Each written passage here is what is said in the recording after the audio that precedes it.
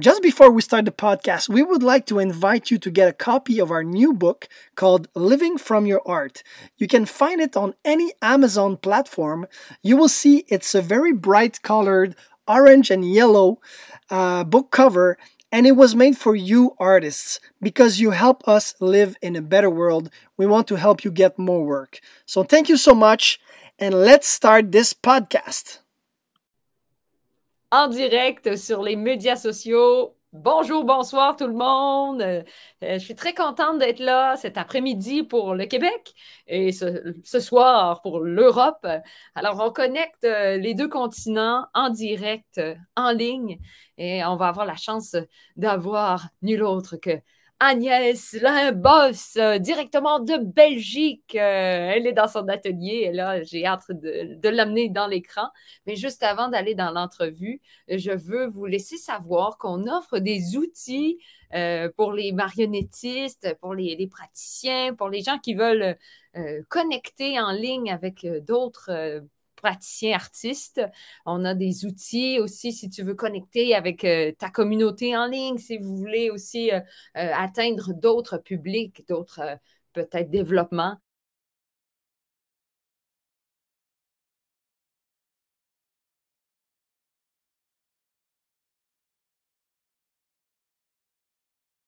Oh! Ici! Il y a un petit bug. Ça, c'est notre communauté Patreon. C'est en anglais, mais éventuellement, on a projet de traduction. Ne vous inquiétez pas, francophonie, que j'adore. On est là, on rejoint aussi beaucoup la communauté, l'anglais étant la langue facile que tout le monde connaît et baragouine si vous ne parlez pas complètement anglais. Et il y a des gens qui me disent qu'ils écoutent le podcast parce que ça les aide aussi à pratiquer leur anglais. Alors, pourquoi pas?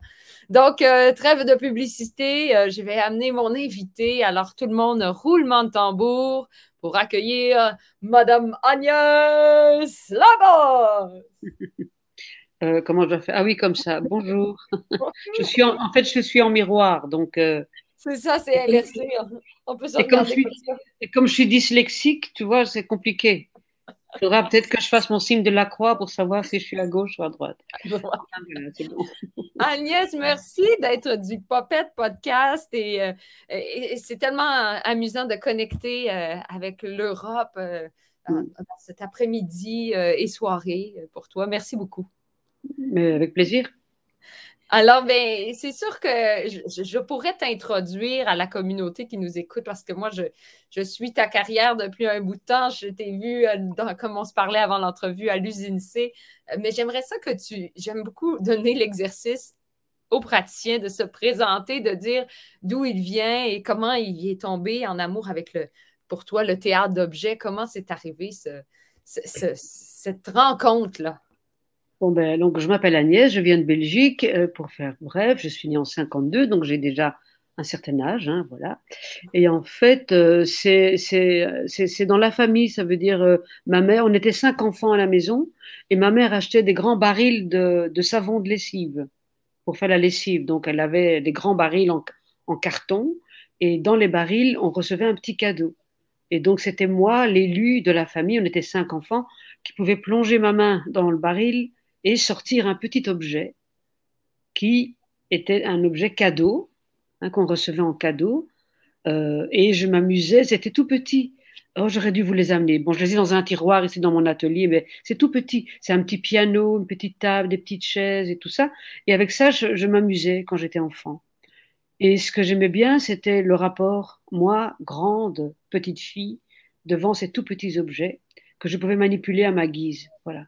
Donc je pense que ça, c'est depuis lors que est né ce virus du théâtre d'objets qui ne m'a jamais quitté en fait. Et que mon imaginaire, du coup, travaille comme ça. Moi, je rêve en images. Et voilà. Donc, voilà, j'ai répondu à la question. Ça, c'est comment je suis tombée en amour, comme vous dites au Québec, avec le théâtre d'objets, avec les objets en fait, parce que les objets me parlent beaucoup.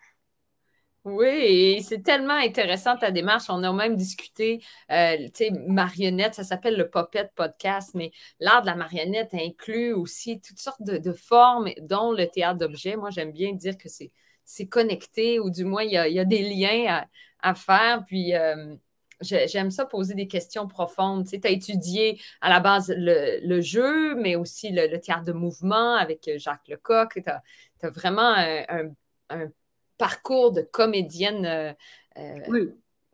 endurci, ou du moins que tu as vraiment cette qualité de jeu qu'on reconnaît des comédiens. J'aimerais savoir, qu'est-ce qui fait que le théâtre d'objet, c'est un art que tu chéris?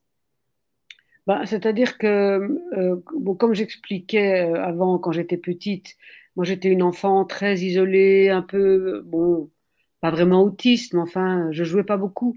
Et donc les petits objets comme ça que je pouvais contempler à ma guise et rêver, ça, voilà, ça me parlait beaucoup. Et donc ça m'a jamais quitté, sauf que enfin, je ne savais pas ce que j'allais en faire mon métier, hein. Ouais. Voilà. Et donc, au fur et à mesure de ma vie qui s'est déroulée, j'avais envie de devenir comédienne. C'était compliqué pour mes parents qui ne voulaient pas. Enfin, bon, bref. Donc, j'ai dû quand même passer outre des interdictions. Et finalement, moi, je voulais être comédienne. Mais les objets s'imposaient à moi tout le temps. Ça veut dire, mine de rien, quand je déménageais, il y avait une boîte avec plein d'objets, dont ces fameux petits objets de la lessive, hein, ça s'appelait les cadeaux bonus. Donc, les petits cadeaux bonus, plus d'autres qui se sont rajoutés au fur et à mesure de ma vie. Et ça m'a jamais quitté. Et puis, quand j'ai terminé l'école Lecoq, comme comédienne en fait, hein. Après, j'ai fait une compagnie, on a joué à Édimbourg, puis je suis partie au Mexique, puis j'ai continué à bourlinguer un tout petit peu. J'ai fait beaucoup d'errances, comme ça, beaucoup de nomadisme dans ma vie. Et puis, les objets étaient toujours présents. Et à un moment donné, je me suis dit, tiens, bah, je vais faire un spectacle avec des objets, on va voir, quoi. Et c'était évident pour moi, tellement évident que je me suis dit, il doit y avoir un problème, quoi. Je ne souffre pas assez. Et comme on est une société judéo-chrétienne, comme ça un peu, hein, donc voilà, et donc j'avais beaucoup de plaisir. Et le premier spectacle que j'ai fait en 84, où il y avait de l'objet, du jeu, des marionnettes aussi, et voilà, je ne savais pas que je faisais du théâtre d'objet, en fait. Moi, j'étais plutôt dans la mouvance théâtre visuel, théâtre de marionnettes, parce que l'art de la marionnette englobe plein, comme tu l'as dit tout à l'heure. Ça veut dire que c'est pas uniquement il y a la marionnette figurative. Le théâtre d'objet, lui, il est pas, enfin, on squatte les objets, hein, on les fabrique pas, on les vole dans les Ouais. brocantes, sur les marchés, et puis on en fait des acteurs à part entière. Donc c'est eux qui sont à la base des spectacles, enfin de mes spectacles en tout cas. Voilà. Et donc, et je pense que mon imaginaire travaille avec ça. Voilà, c'est tout d'un coup, l'autre jour au marché, j'ai trouvé ça, j'ai trouvé cette magnifique, comme ça, voilà, cette magnifique petite fille. Elle est magnifique, elle est splendide, Oui. elle est trop belle. Et puis j'ai acheté en même temps, il y avait une boîte pleine de roses et je l'ai mise dans les roses et j'ai trouvé ça magnifique. Et donc voilà, elle n'apparaît encore dans aucun spectacle, mais à mon avis, bientôt elle arrivera dans un spectacle, quoi. Et donc c'est des coups de cœur avec des objets qui tout d'un coup, pouf, ça me parle. Voilà. Et, C'est vraiment bien dit. C'est vrai, des coups de cœur, c'est ça ah oui, qui amène ton écriture oui, oui. dramaturgique. Oui, c'est vraiment l'objet, c'est la base, hein. Ça veut dire, moi, je n'ai pas aucune idée en fait, mais je vois un objet et tout d'un coup, je le mets là dans mon atelier. Donc, je vais vous montrer un tout petit peu là. Il y a plein, Ouais. il y a plein de boîtes, il y a plein d'objets, etc. Et donc, il y a une étagère où je mets des objets ils me parlent plus particulièrement. Donc, par exemple, si je vous montre ceci, voilà. Oh. J'ai trouvé ce petit fauteuil, je le trouve super. Alors, je ne sais pas s'il va rentrer et si la petite fille va se mettre dedans ou pas, j'en sais rien, hein. Je ne sais pas du tout. Enfin, bon, bref. Bon, tout ça pour dire que oui, que c'est l'objet qui enclenche la dramaturgie. Donc, Ouais. je ne me dis pas, tiens, j'ai une idée géniale et je vais essayer de trouver des objets qui vont avec l'idée, c'est pas ça. Je trouve un petit bateau et je dis, waouh, le petit bateau. Et je passe devant tous les jours en me disant, mais quoi ce bateau, qu'est-ce que je vais en faire, quoi. Et puis, tout petit à petit, il y a une imaginaire qui s'enclenche. Et c'est parti. Et ça dure 2 ans de recherche, de travail. Et puis, une fois que le thème apparaît, à ce moment-là, on se documente. On dit, tiens, voilà, les petits bateaux foutus, la crise économique, les gens qui perdent tout, ta. On se documente, on arrive sur les prime time. en 2008, on pousse vers les grosses fortunes, enfin voilà, et puis on se documente, et puis ça devient un spectacle. Voilà. Ça, C'est c'est magnifique. voilà. C'est vraiment intéressant de voir le phénomène créatif de chacun. Puis je pense que de partir de l'objet, de se laisser inspirer, c'est comme si tu peux démontrer une réalité, comme tu dis, quelque chose que tu as observé ou que tu vas te documenter, mais en partant de l'objet. Pour Oui. créer. Je trouve ça vraiment, vraiment intéressant. Puis tu nous as parlé de ton coup de foudre. Fait que là, je visualise bien aller au marché avec toi. Tu fais Oh!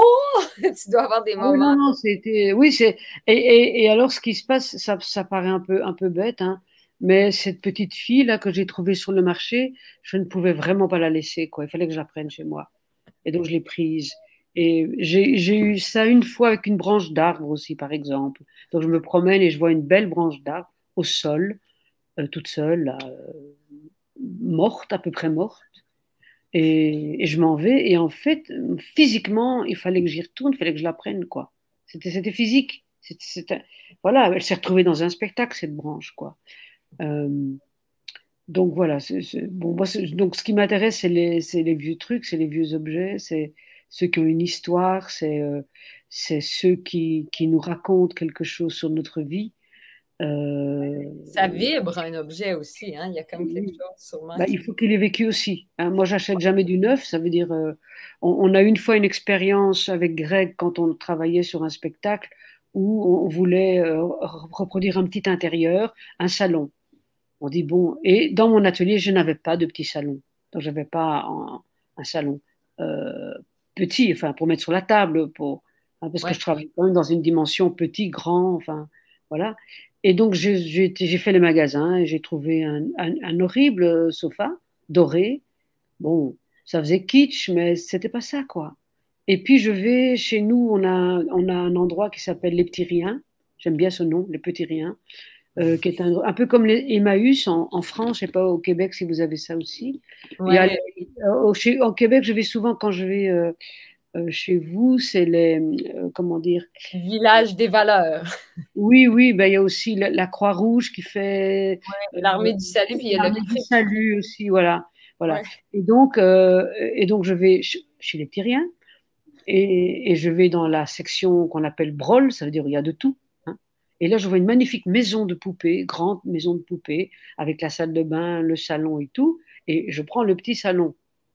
Et je vais chez la dame, je dis, voilà, je voudrais acheter le petit salon. Elle me dit, ah, non, non, non, tu dois prendre toute la maison, pas que le petit salon. Donc j'ai acheté toute la maison avec la salle de bain, la cuisine, tout le bazar, quoi. Et pour 15 euros, ce qui est vraiment pas cher. Et donc le petit salon s'est retrouvé dans le spectacle qu'on a fait en 2009 avec Greg, quoi. Voilà, et, et je trouve ça. Enfin, j'aime bien les histoires comme ça. Oui, Parce que c'est notre mémoire. Les objets, c'est notre mémoire. Et c'est vrai. maintenant que je vous parle de ça, vous voyez, j'ai des images qui me viennent aussi Ouais. des guerres où il reste plus grand-chose et où des gens qui partent et ils emmènent quelque chose avec eux, ou qu'on retrouve, tu vois, chez les migrants maintenant, on retrouve ces gens qui partent avec presque rien. Ils ont une petite quelque chose qui leur rappelle leur pays, par exemple. Donc moi j'aime bien cette valeur-là, le côté attachant des objets qui nous ramènent à une autre réalité. Et voilà, c'est ça qui me fait rêver, en fait. Oui, c'est vraiment inspirant. En tout cas, moi, ça fait rêver parce que tu as tellement une bonne façon de l'expliquer aussi avec des histoires, avec des récits. Et j'aimerais ça te questionner justement par rapport au champ d'études ou au parcours. C'est quoi le bon parcours pour toi, selon toi, à ton avis, là, pour plonger dans un métier de création comme ce que tu fais? Mais je pense qu'il faut pas trop se poser de questions, il faut avoir l'urgence de raconter, quoi. Je Oui. pense qu'il faut avoir l'envie, l'urgence et mettre tout de son côté pour y arriver. Ça veut dire, c'est toujours quand on fait un spectacle, on ne sait pas en fait, hein. Il n'y a pas de règles, il y a pas de recettes qui sont bonnes ou mauvaises. On n'en sait rien. C'est beaucoup de hasard, c'est beaucoup de travail, c'est énormément de travail. hein. Donc, c'est pas tout de trouver un objet sur un marché. Après, il faut savoir qu'est-ce que je vais en faire. L'exposer, ça va durer 2 secondes et puis les gens vont s'en lasser. Qu'est-ce que je vais raconter avec ça? Donc, c'est creuser dans l'objet, c'est bien le regarder et voir qu'est-ce qui me fait cet objet-là? Qu'est-ce que ça déclenche chez moi, personnellement? Ça me fait vibrer où? Qu'est-ce que j'ai envie de raconter avec ça? Et donc, il faut creuser, il faut chercher. Ça dure beaucoup, ça dure du temps, beaucoup de temps, hein. Ouais. Puis Il j'aime faut- ça parce que tu parlais aussi de théâtre d'objets, puis quand on s'est vu dans une autre entrevue, Oui, dans un festival, tu parlais d'un théâtre d'objets sans S. oui, oui. Donc, Et c'est pas le théâtre avec des objets, hein. ouais, C'est le théâtre d'objets. Et en fait, juste pour amener un peu à César ce qui est à César, ça veut dire que ce sont 3 compagnies françaises il y a une trentaine d'années qui se sont réunies. Donc, il y avait le Vélo-théâtre de Apt, donc Tania et Charlot. Il y avait le théâtre des cuisines de Christian et Cathy, et Manarf, Jacques Templereau, qui est à Angers, et, et les autres sont à Marseille. Et donc, ils se sont réunis en disant, tiens, comment est-ce qu'on pourrait appeler ce qu'on fait?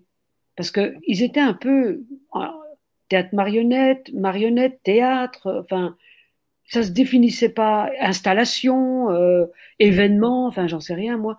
Et ils ont dit, tiens, on va appeler ça du théâtre d'objet sans S.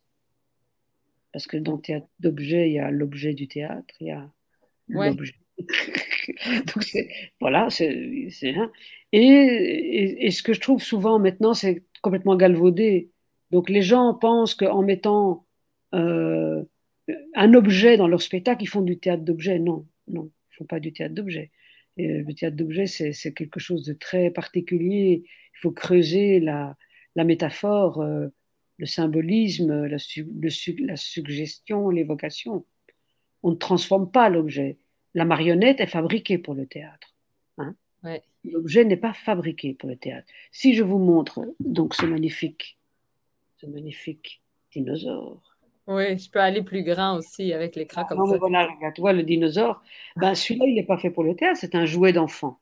Ouais, Ben, si je le mets sur une scène, et il est dans un de mes spectacles, si je le mets sur un plateau, évidemment, les gens vont aimer ça parce que en voyant cet objet, non seulement, bon, c'est un dinosaure, et il nous ramène à notre enfance.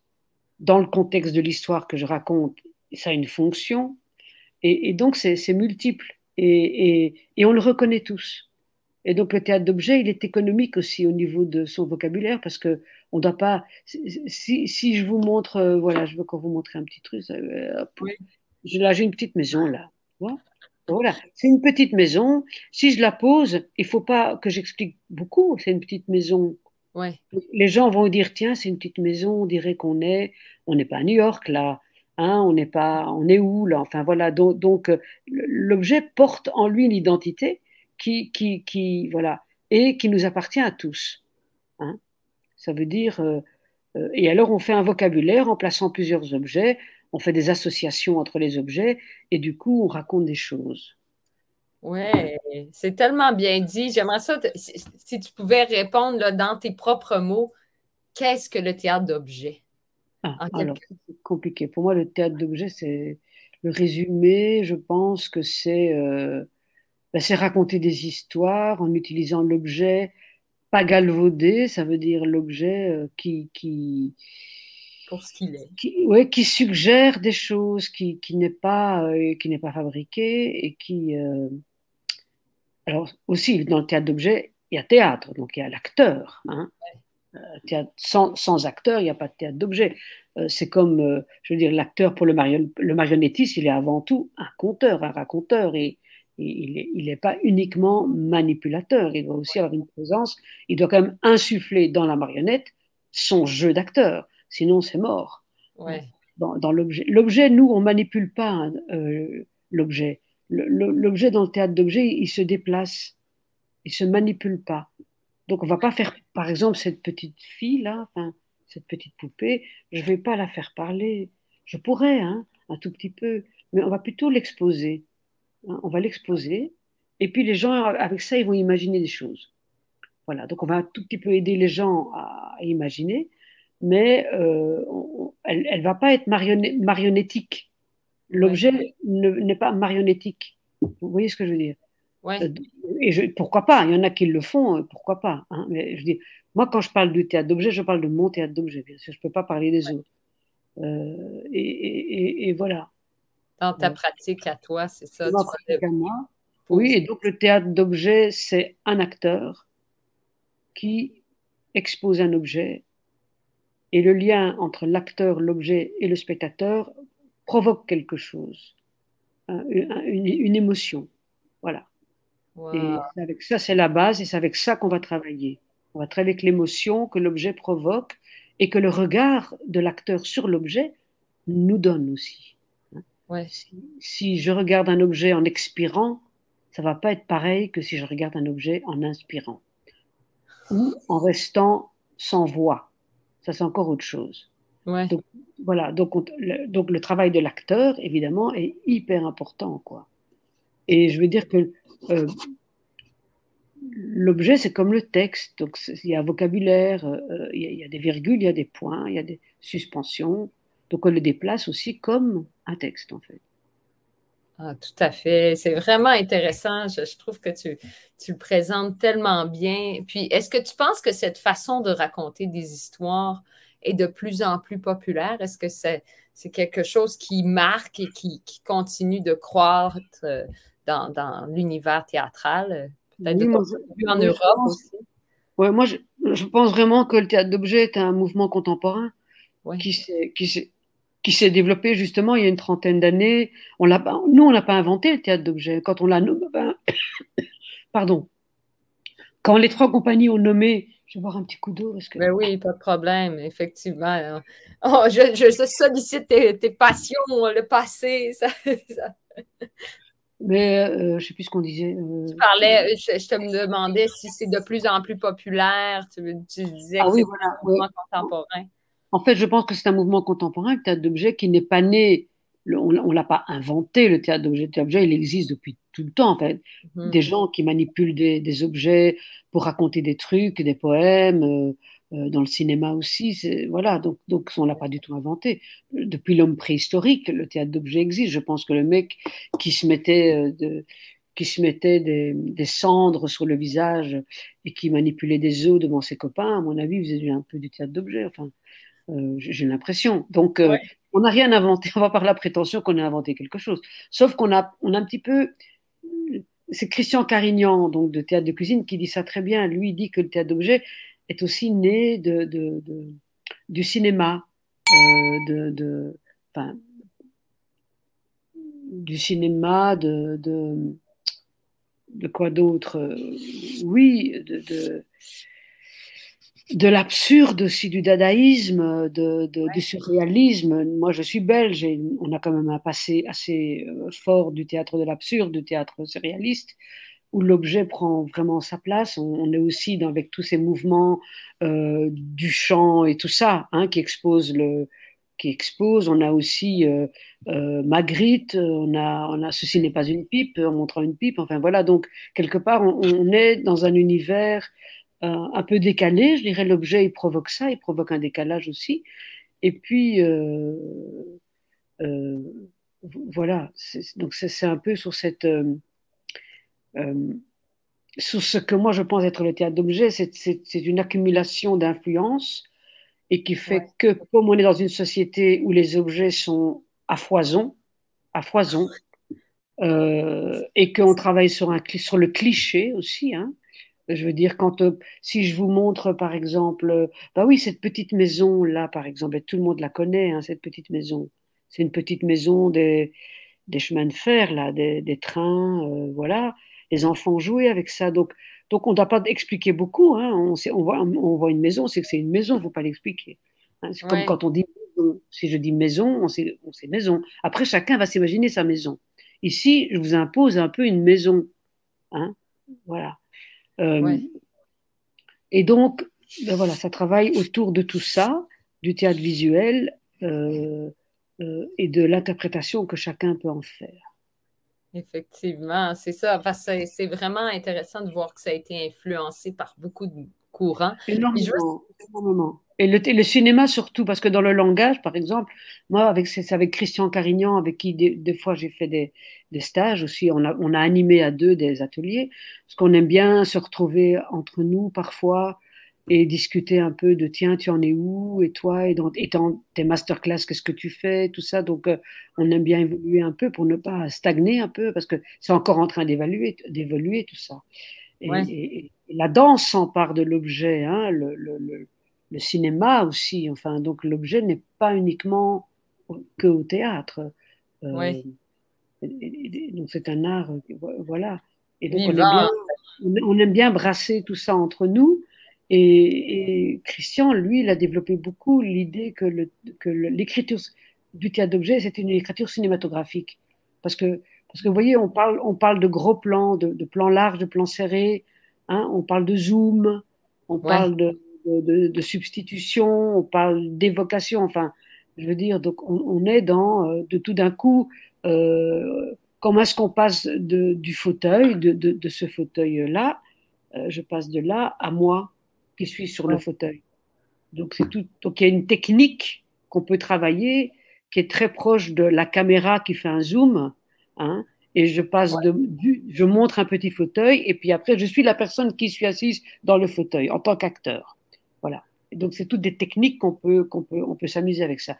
Et c'est très contemporain. Et je sais que j'anime pas mal de masterclass et que ça emballe beaucoup les jeunes parce que c'est un langage finalement pour celui qui n'est pas très bricoleur, le théâtre d'objets, voilà, on ne doit pas construire.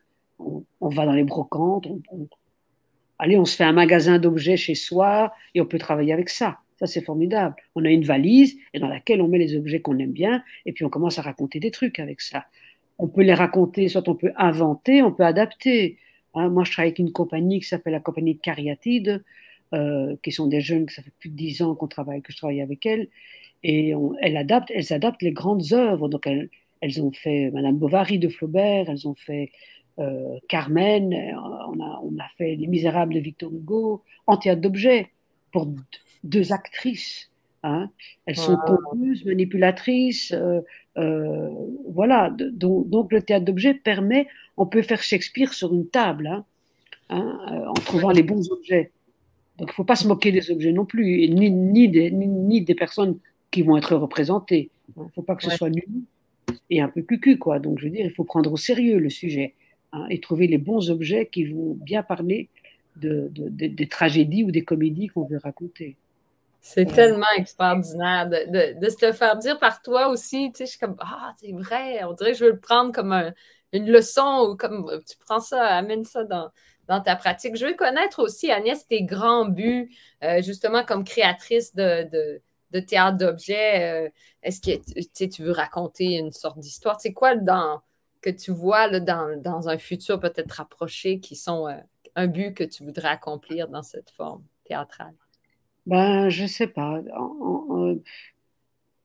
J'ai toujours cette espèce d'espérance de pouvoir faire un spectacle très minime, comme ça, avec une chaise et presque rien, quoi. Et chaque fois, évidemment, les objets arrivent et il y en a, et puis voilà, et voilà, donc c'est compliqué chaque fois. Donc, je me laisse plutôt porter par les inspirations. Là, je viens de terminer un spectacle à Charleville-Mézières, là, au festival. Voilà, un spectacle qui va commencer à tourner un peu partout. Mais il y en a déjà un autre qui émerge dans ma tête, je ne peux pas m'en empêcher. Oui. Et, et puis, en fait, comment dire, il n'y en a pas un qui ressemble à l'autre. Ça veut dire, le premier spectacle que j'ai fait en 84, c'était une table ronde avec trois éclairages et mes mains jouaient, faisaient des personnages. Il y avait des objets, il y avait des marionnettes aussi. Et c'était un espèce de mélange de tout ça. Je racontais une histoire, mais je veux dire, j'aurais pu le décliner, raconter plein d'histoires de cette façon-là, mais ça m'embête très vite. Je m'ennuie. Et donc, ce qui me plaît, c'est de dire, OK, cet objet-là, comment est-ce que je vais le mettre en valeur? Ou ce thème-là, avec cet objet-là, comment je vais mettre ça en valeur? Et donc, c'est chaque fois repasser la page blanche, l'espace vide, et Oui. hop, on se remet dedans. Mais évidemment, avec le temps, on est chargé. Hein. Je veux dire, moi, j'ai presque 70 ans, je suis chargé de ma vie, de mon histoire, des spectacles que j'ai faits, de mes envies, de mes désirs. de mes déceptions, tout ça, je suis chargée de ça. Donc évidemment, dans les spectacles, ben, tout ça va être montré, pas volontairement, mais ça va être là. Hein. Quand on voit les acteurs qui traversent un espace, ben, il y en a qui le traversent et on pleure, il y en a qui traversent, on ne sent rien, et tout ça. Donc je veux dire, on est chargés tous. Alors qu'est-ce qu'on livre sur un plateau aussi, au niveau de cette charge-là? Euh, voilà, donc en fait, je sais pas. Je pense que je ne vais jamais m'arrêter, ça je pense, parce que j'ai un cerveau qui fonctionne comme ça, ce qui est fatigant. On se repose rarement parce que chaque fois qu'on voit même une feuille qui tombe, hein, on dit oh là là, la feuille qui tombe, mais qu'est-ce que c'est beau ça, une feuille qui tombe. Et on est parti, hein, on rêve, tu vois, donc c'est fatigant, c'est tout le temps. Tout le temps. Mais c'est beau, c'est la créativité au premier plan, c'est de voir l'art dans les choses qui nous entourent. Hein. L'art, elle est partout. Hein. Et Ouais. je veux montrer aussi ton site web parce que je sais que les gens qui nous écoutent sont souvent à la recherche de ressources et Oui. tu as un magnifique site web que je ne peux pas ne pas montrer. Regardez ça, il y a tellement de ressources sur ce site-là. Alors, c'est très simple. L'adresse, c'est garecentrale.be. C'est pour la Belgique, bien sûr. Et justement, Agnès, je sais, on a ciblé certaines choses par rapport à tes spectacles. Ça, c'est le dernier que tu parlais qui a été présenté à Charleville, mais c'est vraiment, il y a du travail là, derrière ce site, derrière tous ces spectacles. C'est magnifique. Oui, on a un chouette copain qui s'appelle Michel Boudru et c'est lui qui fait le site.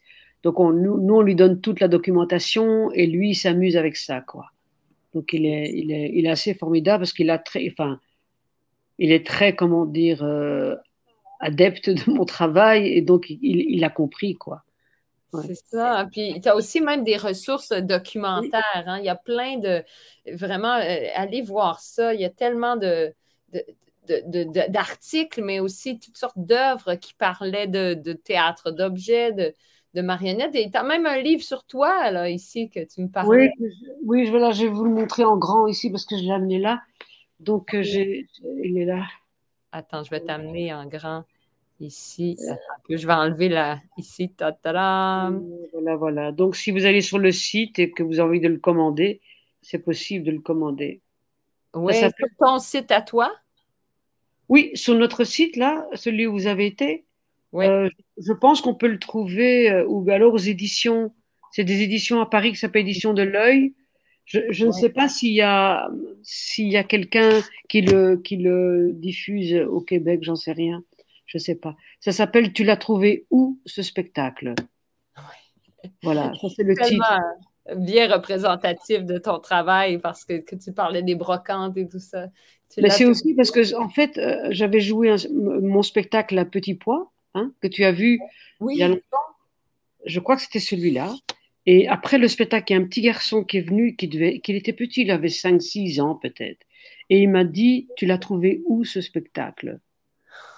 Alors, j'ai trouvé ça tellement magnifique, comme si les spectacles étaient dans l'air. Hein. Il suffisait de les trouver et de les amener, et voilà quoi. Et oui. donc voilà, je lui ai raconté une petite histoire, que c'était un petit spectacle, voilà, que un jour j'avais entendu toc toc toc à la porte de la cuisine chez moi, j'avais ouvert, j'ai vu un tout petit spectacle sur le paillasson et j'ai dit mais qu'est-ce que tu fais là, petit spectacle? Et alors j'ai dit mais je vais te prendre, donc j'ai pris le petit spectacle dans mes mains, je l'ai mis sur, sur ma fenêtre, enfin, près de ma fenêtre, sur la petite fenêtre, et je l'ai arrosé tous les jours.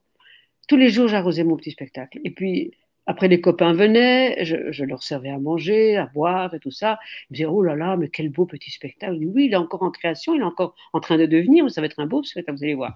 Et donc, j'arrosais ce petit spectacle, et voilà, puis c'est devenu un spectacle.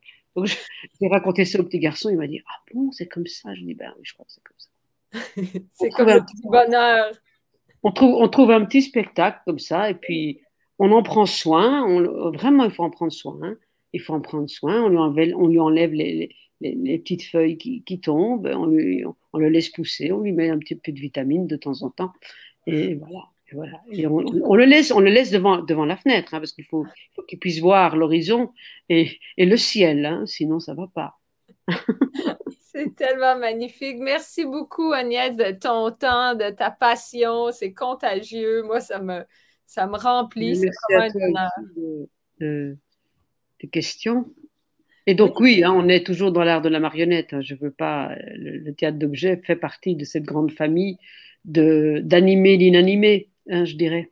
Oui, Voilà. effectivement. Puis tu le fais merveilleusement bien. Alors, moi, je dis longue vie à la Gare Centrale, au Théâtre de Belgique. On espère te voir venir quand tout va. Le voyage sera plus simple. Oui, parce que là, on ne peut pas encore aller chez vous, hein, pas encore. Quoi. Ah non, mais on garde espoir. On va garder ça dans le futur. Moi aussi. Oui, j'aimerais bien. Oui. À Montréal, au Québec, partout dans notre francophonie, on t'accueillera à bras ouverts. Donc, c'est le moment où je te pousse de l'écran, mais tu peux rester dans le studio virtuel. On va se dire un petit mot avant de se laisser. OK, ben, merci à tous d'avoir écouté, et puis au plaisir de vous rencontrer un jour. Et merci Caroline, merci beaucoup pour Oui, puis si les gens veulent te rejoindre, justement, Agnès, ils regardent ton site web. Oui, bien sûr. Et sur le site web, il y a le contact, il y a le mail aussi, mon mail. S'ils veulent voilà, des questions ou des choses, il n'y a pas de souci, quoi. Donc, gênez-vous pas, Agnès, elle est très généreuse de son savoir. On l'apprécie beaucoup. Alors bien, merci beaucoup, Agnès. Merci beaucoup à vous. Oui. Au revoir. Ciao.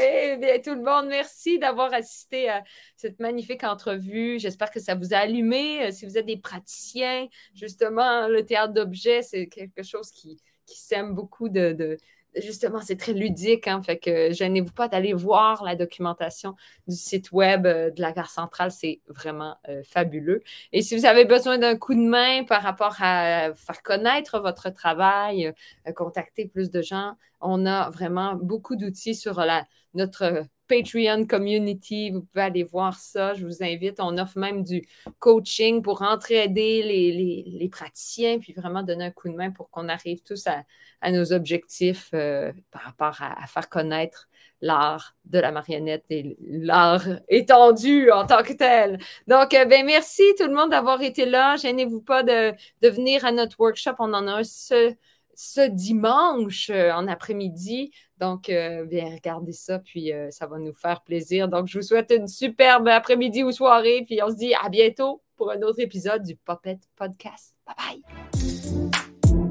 bye!